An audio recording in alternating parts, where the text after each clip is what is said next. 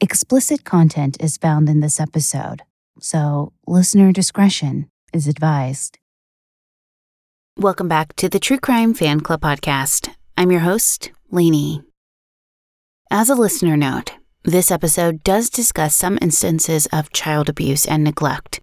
It's important that if this is a sensitive subject for you specifically, then please wait to listen to the next episode.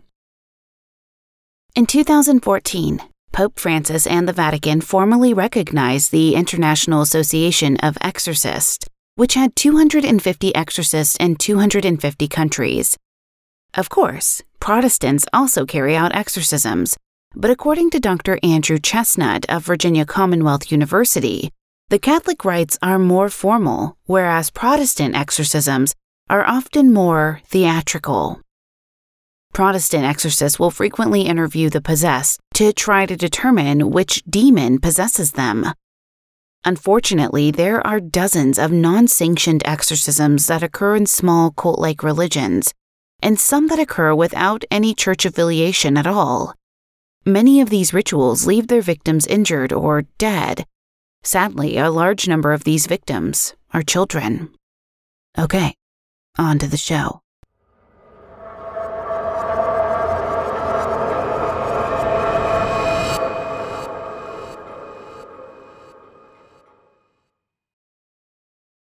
On February 8, 1988, in Pace, Florida, ambulance drivers transported 4-year-old Kimberly McZink to the Santa Rosa Medical Center.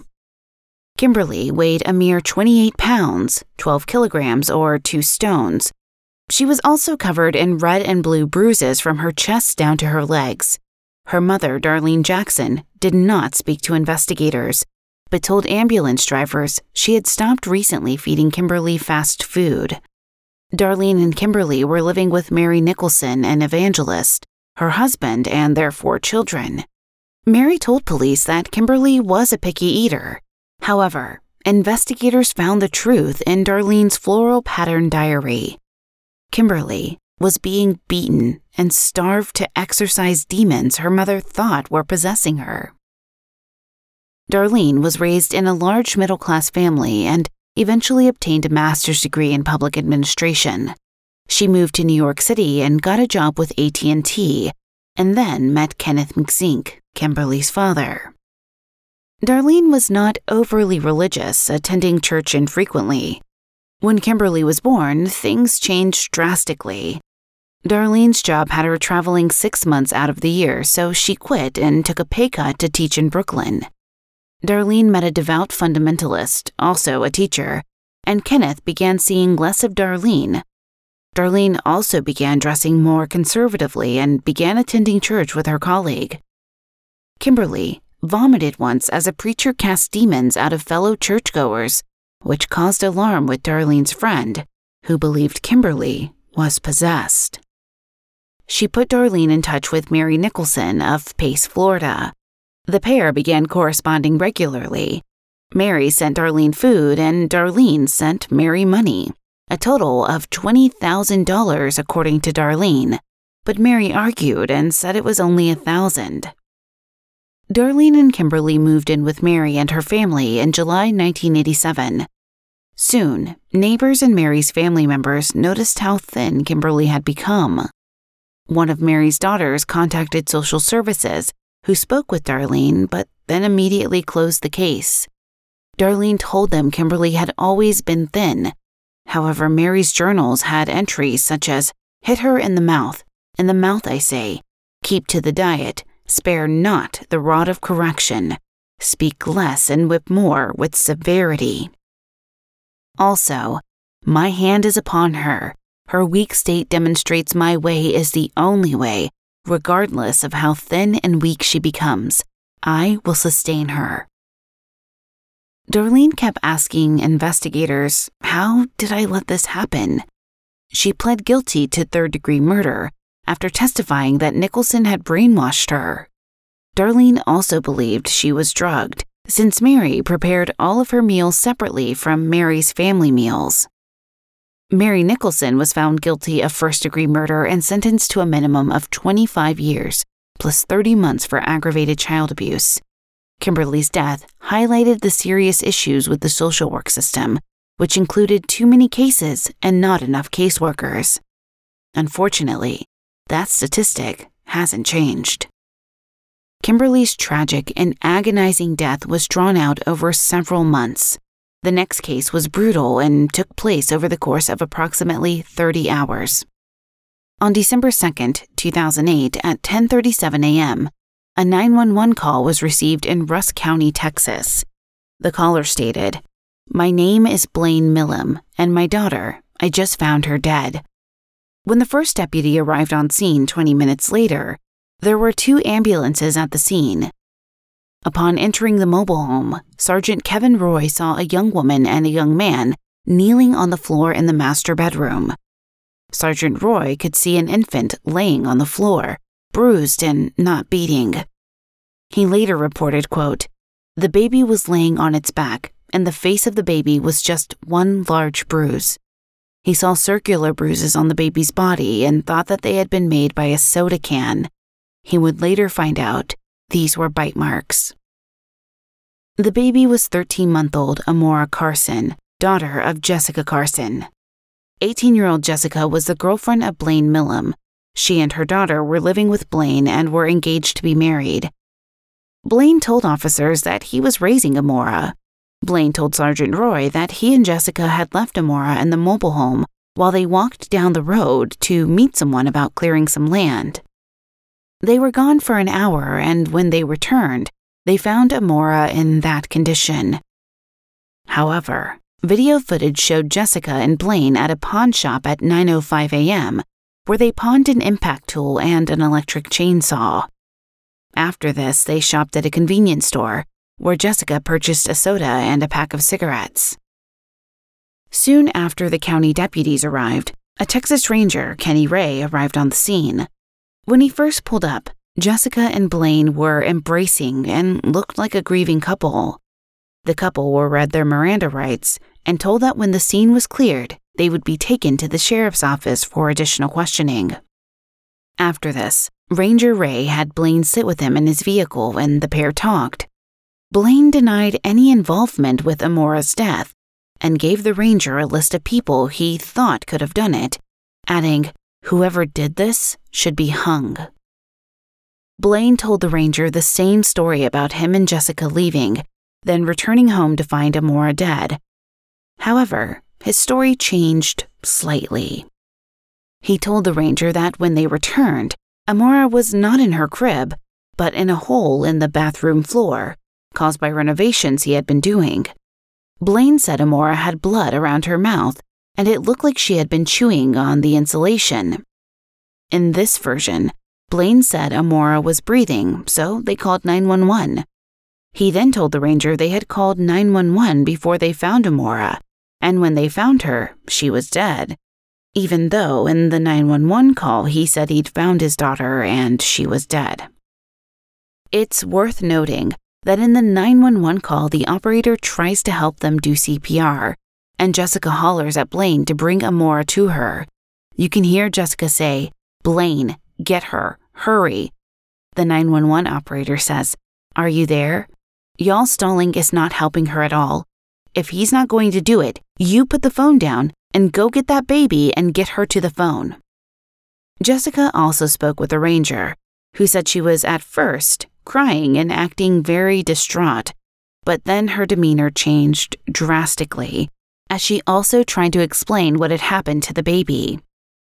After several false stories, Jessica finally told Ranger Ray he would not believe what she had to say, and that's when she launched into the possession story.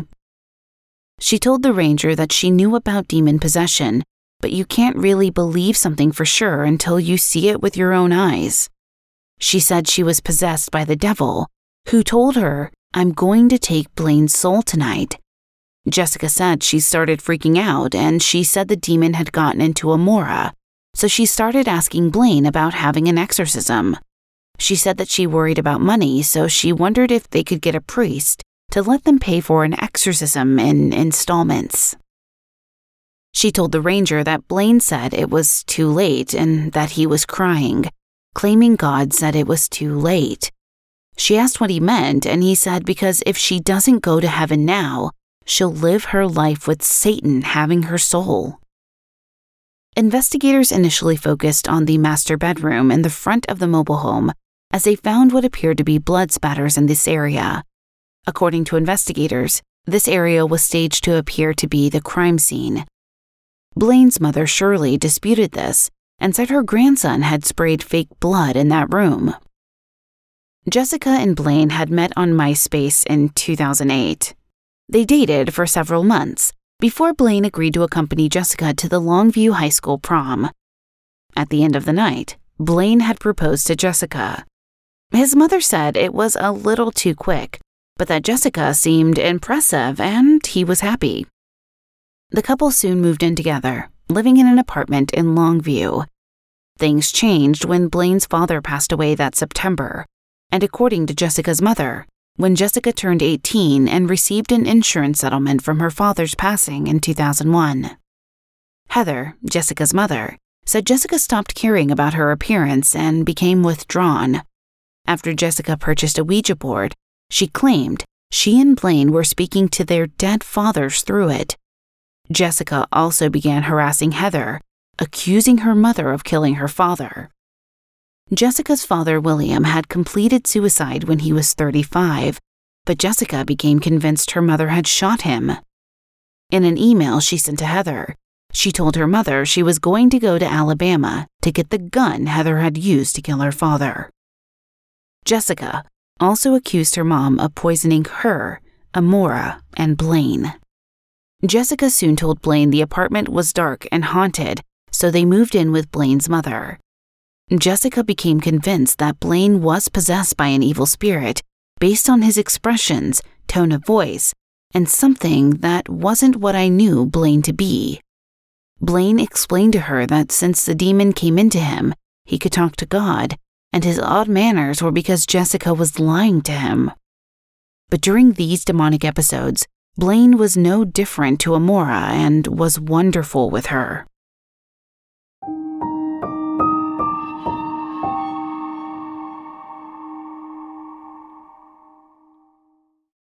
Alright guys, back again to talk about FunJet. Now, let's be honest, whether you're back in the office or still in your sweatpants working from home, that's still me. Life's day-to-day responsibilities lack the fun we all want and deserve. If you're looking for a sign to use some of that hard-earned PTO and have some much-needed fun, look no further. FunJet Vacations is a one-stop shop for all your vacation needs. And as experts in the industry, FunJet Vacations offers customers a fast, easy, and fun way to book their next vacation with exclusive package deals to all-inclusive resorts in Mexico, Central America, and the Caribbean. For a limited time, our listeners can use promo code FUNJET75 for $75 off your next FunJet vacation at Ryu Hotels and Resorts. Whether you're looking for a family-friendly resort or, like me, an adults-only getaway, there is a Ryu Hotel and Resort for you. To get started, just go to funjet.com or contact your travel advisor, and you'll be out of the office in no time, maybe sipping Mai Tais on the beach, which is my dream. Offer is only valid at funjet.com when booked by October 15th for travel through December 2021. Restrictions apply. Now, if you're a true crime aficionado like I am, you wish that every crime could be prevented. Now imagine if every crime could be halted before it happened. Okay, so you can't stop every criminal in their tracks. What if you could deter them? That's what Simply Safe's new wireless outdoor security camera does. It's wireless, so it can install anywhere, extending Simply Safe's perimeter of defense from your windows and doors to the far corners of your property. That's right, Simply Safe, the system that U.S. News and World Report names Best Home Security System of 2021, just got even better, if that's even possible. I'm super happy with my wireless outdoor camera. It has an ultra-wide 140-degree field of view, so you can keep watch over your entire yard, and with 3 dogs and now a baby, it's really important to me. It has 1080p HD resolution with an 8x zoom. That means you can zoom in and clearly see things like faces and license plates to capture critical evidence. To learn more about the exciting new SimpliSafe wireless outdoor security camera, visit simplysafe.com/TCFC. SimpliSafe is offering 20% off your entire new system and your first month of monitoring service free when you enroll in interactive monitoring. Again, that's simplysafe.com/TCFC.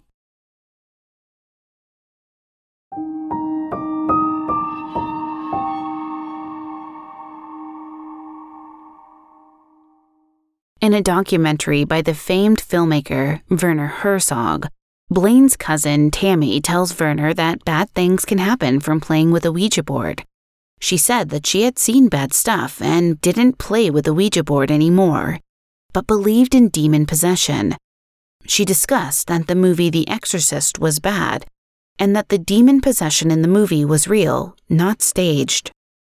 She told Werner that there was no way anyone could spin their head around like that or bend their body in half without dying. In October 2008, Jessica, Amora, and Blaine traveled to Alabama, where Jessica had lived as a child. They visited the home of Lisa Taylor, who had known Jessica as a child, as her daughter was Jessica's best friend. Lisa said the trio only stayed for one night in October, and during that time, Jessica made strange accusations about Heather Carson. A month later, the three returned to Alabama and stayed for 4 days, saying they were going to move there. Lisa said there was a dramatic change in Jessica from the month before. She said that there was a weird, hollow, empty expression in Jessica's eyes, and that Blaine took care of Amora the entire time they stayed there. Lisa said Jessica ordered Blaine to do things and Blaine would do it. She was worried about Jessica. Brian Perkins, Blaine's former boss, would testify that Blaine brought Jessica to work with him so he could keep an eye on her. Blaine told his boss that he just didn't think there was going to be much of a life for him and Jessica with the baby. Jessica claimed Blaine was jealous of her and began logging into her social media accounts and pretending he was her. By December 1st, 2008, Jessica said she had stopped questioning Blaine because he told her, "God says there's things that you don't need to know right now." On this particular date, Blaine had woken Jessica and told her a demon had possessed Amora because she was walking and was too young to walk, even though she was a year old at this time. Blaine explained to Jessica that God had let this happen because he was tired of Jessica lying to Blaine. Blaine told Jessica that God was going to show him how to do an exorcism, and this would help Amora. Jessica wasn't sure what an exorcism was. Blaine took Amora into the back of the mobile home and began conducting the exorcism. Jessica could hear the demon crying out and heard some bangs. At one point, Blaine left the door open and Amora ran out. However, when Jessica saw her baby, she said she was not harmed at that point. Blaine told her that God had told him Amora had gotten a hammer and was hitting herself with it. At one point during the exorcism, they strapped Amora into her car seat and went to Walmart, apparently leaving the child at home. While they were gone, Blaine told Jessica that he was tempted to sell his soul to the devil so that Amora could be saved, but Jessica urged him not to be trapped by the devil that way. When they returned home from Walmart, Blaine took Amora into the back bedroom and wedged the door shut. Jessica admitted to hearing Amora screaming and to also hearing blows falling on the child. She also saw a picture Blaine had taken of Amora, where one of Amora's eyes was deformed and warped down. Jessica continued to encourage Blaine to try to get the demon out of Amora. She went into the bedroom on different occasions, but Blaine told her the demon was hiding. However, there was blood spatter present on the door and door frame, enough of it that investigators believed Jessica had to have seen it. Jessica said she spoke to Amora several times, trying to calm her daughter down, and Amora would respond for a while before becoming mean. Jessica asked Blaine if that meant the demon was back, and he said, "Yeah, it's coming back," so she would leave. Jessica reminded Blaine that Amora was possessed by a demon, so he wouldn't feel bad for hurting her. During the final stretch of the exorcism, Jessica sat on the couch and watched television. For these reasons, Blaine's defense attorneys tried to cast the full blame on Jessica. However, there was no evidence that Jessica actually participated in the exorcism, and Blaine's criminal background was brought into question. In March 2007, Blaine broke into a home and left obscene notes for a 13-year-old girl he had never met. He rifled through her underwear drawer and then left pornographic images from magazines with handwritten notes on each image, stating he would like to do each act with her. He was charged and convicted of a second-degree felony criminal solicitation of a child. The conditions of his arrest and conviction were that he could not be around non-biological children. He had to register as a sex offender with the county where he resided, and he had to serve 180 days in jail. He was authorized a work release, but after 48 days, he stopped going to the jail after work. If he hadn't stopped attending, he wouldn't have been out to exorcise Amora. Blaine denied his involvement with the killing of Amora until he eventually confessed to Shirley Broyles, the nurse at the jail. He handed her a written note to speak to investigators and told her, "I'm going to confess I did it, but Miss Shirley, the Blaine you know, did not do this. My dad told me to be a man, and I've been reading my Bible. Please, tell Jessica I love her." Just a few days after Blaine and Jessica were arrested, Blaine's sister Teresa visited Blaine in jail. While she was there, he told her he needed her to go to the trailer and get some evidence out from underneath it. Teresa told her aunt that night she needed to figure out a way to get to the trailer to retrieve something under it. The aunt contacted investigators, who immediately obtained an additional search warrant and found a pipe wrench in a clear plastic bag. Forensic analysts determined there were traces of Astroglide on the wrench, in addition to other pieces of evidence that were retrieved from the site of the murder. A blood test was done on Blaine after his arrest, and he had methamphetamines in his system, 10 times the therapeutic dose. The landlady of his and Jessica's apartment found methamphetamines in a light bulb after the couple vacated the premises. During Blaine's trial, a friend of Jessica's testified that she was visiting Jessica a few months before Amora's murder. Jessica and Blaine were outside the trailer while Crystal, the friend, was inside with Amora. Blaine had a gun and was threatening to kill himself, and Jessica was trying to calm him down. Crystal heard a shot, and then Jessica came into the house crying and said he shot a hole in her floorboard. Blaine's defense attempted to present evidence that he was intellectually disabled and therefore exempt from execution. However, the jury did not agree. The experts on both sides agreed that Blaine's test scores failed to demonstrate sub-average intellectual functioning. Several tests were administered to Blaine, and he did well on some, but not on others. The defense expert even agreed that Blaine put forth less than adequate effort and was likely distracted. The state's expert said Blaine's reading comprehension was at the 8th grade level, although he had been withdrawn from school in the 4th grade and homeschooled for just a few months. He was taken out of school by his father after a corporal punishment incident by the principal. The state's expert said Blaine was able to hold a full-time mechanical job, such as working on vehicles.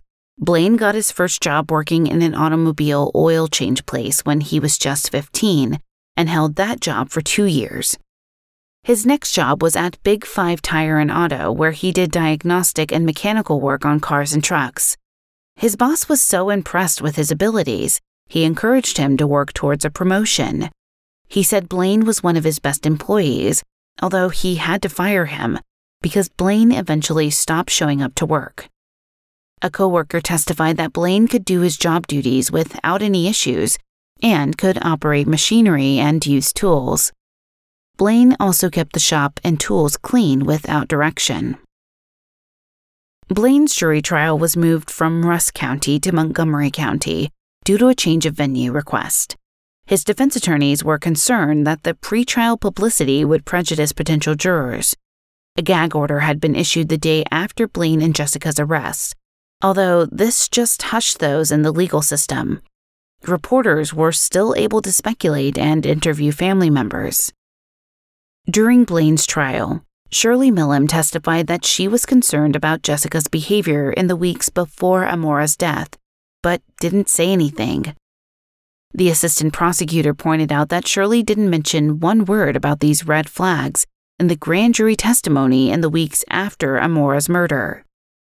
District Attorney Michael Jimerson addressed the finger-pointing, stating, "The trials consisted of Millam blaming Carson, while Carson blames Millam, and that is the nature of criminals.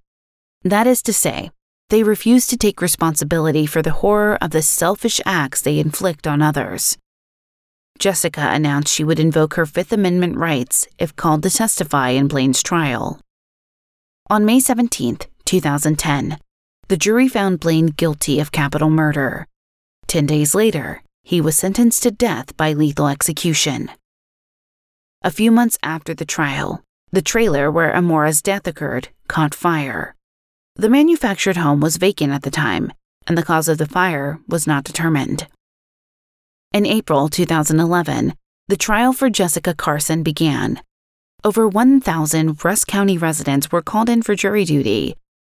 After a trial that lasted about a week, Jessica was found guilty of capital murder of her daughter, Amora Carson, and sentenced to life in prison without the possibility of parole.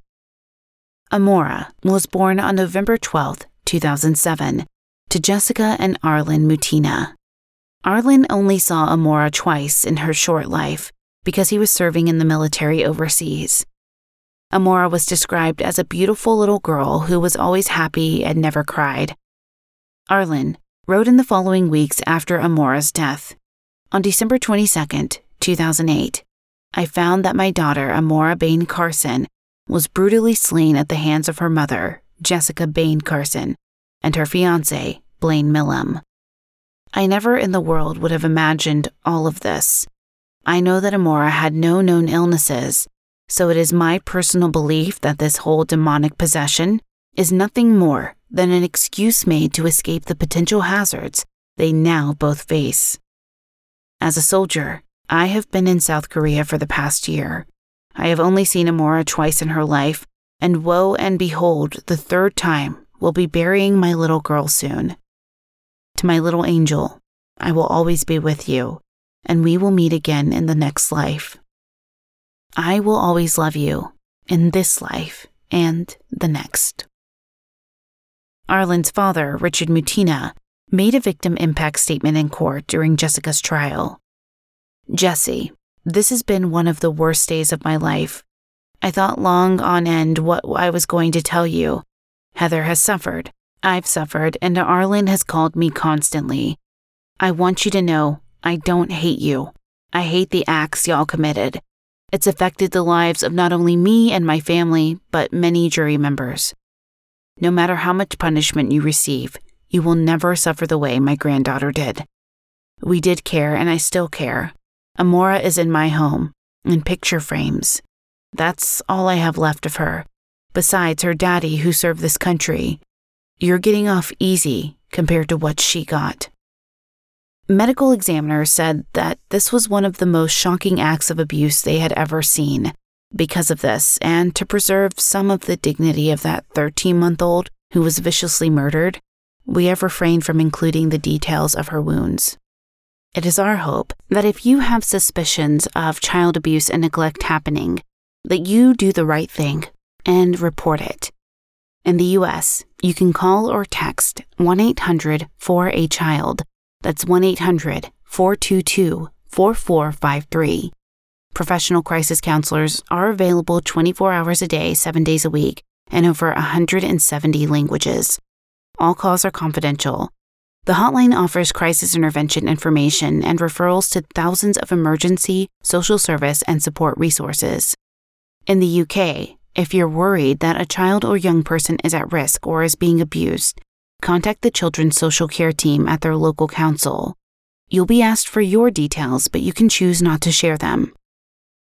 You can call 999 if the child is at immediate risk. If it's not an emergency, you can report the crime online or call 101. Calls to 999 or 101 are free. Thank you for listening. If you enjoyed this episode, please be sure to leave us a positive review and rating on Apple Podcasts or your podcast player of choice. It really does help.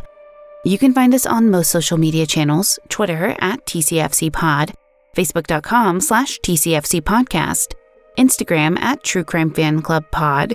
But since I'm still locked out of that account and nobody from Instagram has helped me, be sure to follow me at LaineyHobbsBO on Instagram to keep up with what's going on with the show and me in general. And of course, our website is truecrimefanclub.com. If you have an episode request, send us an email, tcfcpod@gmail.com. This episode was researched and written by Susie St. John. Content editing by Brittany Martinez.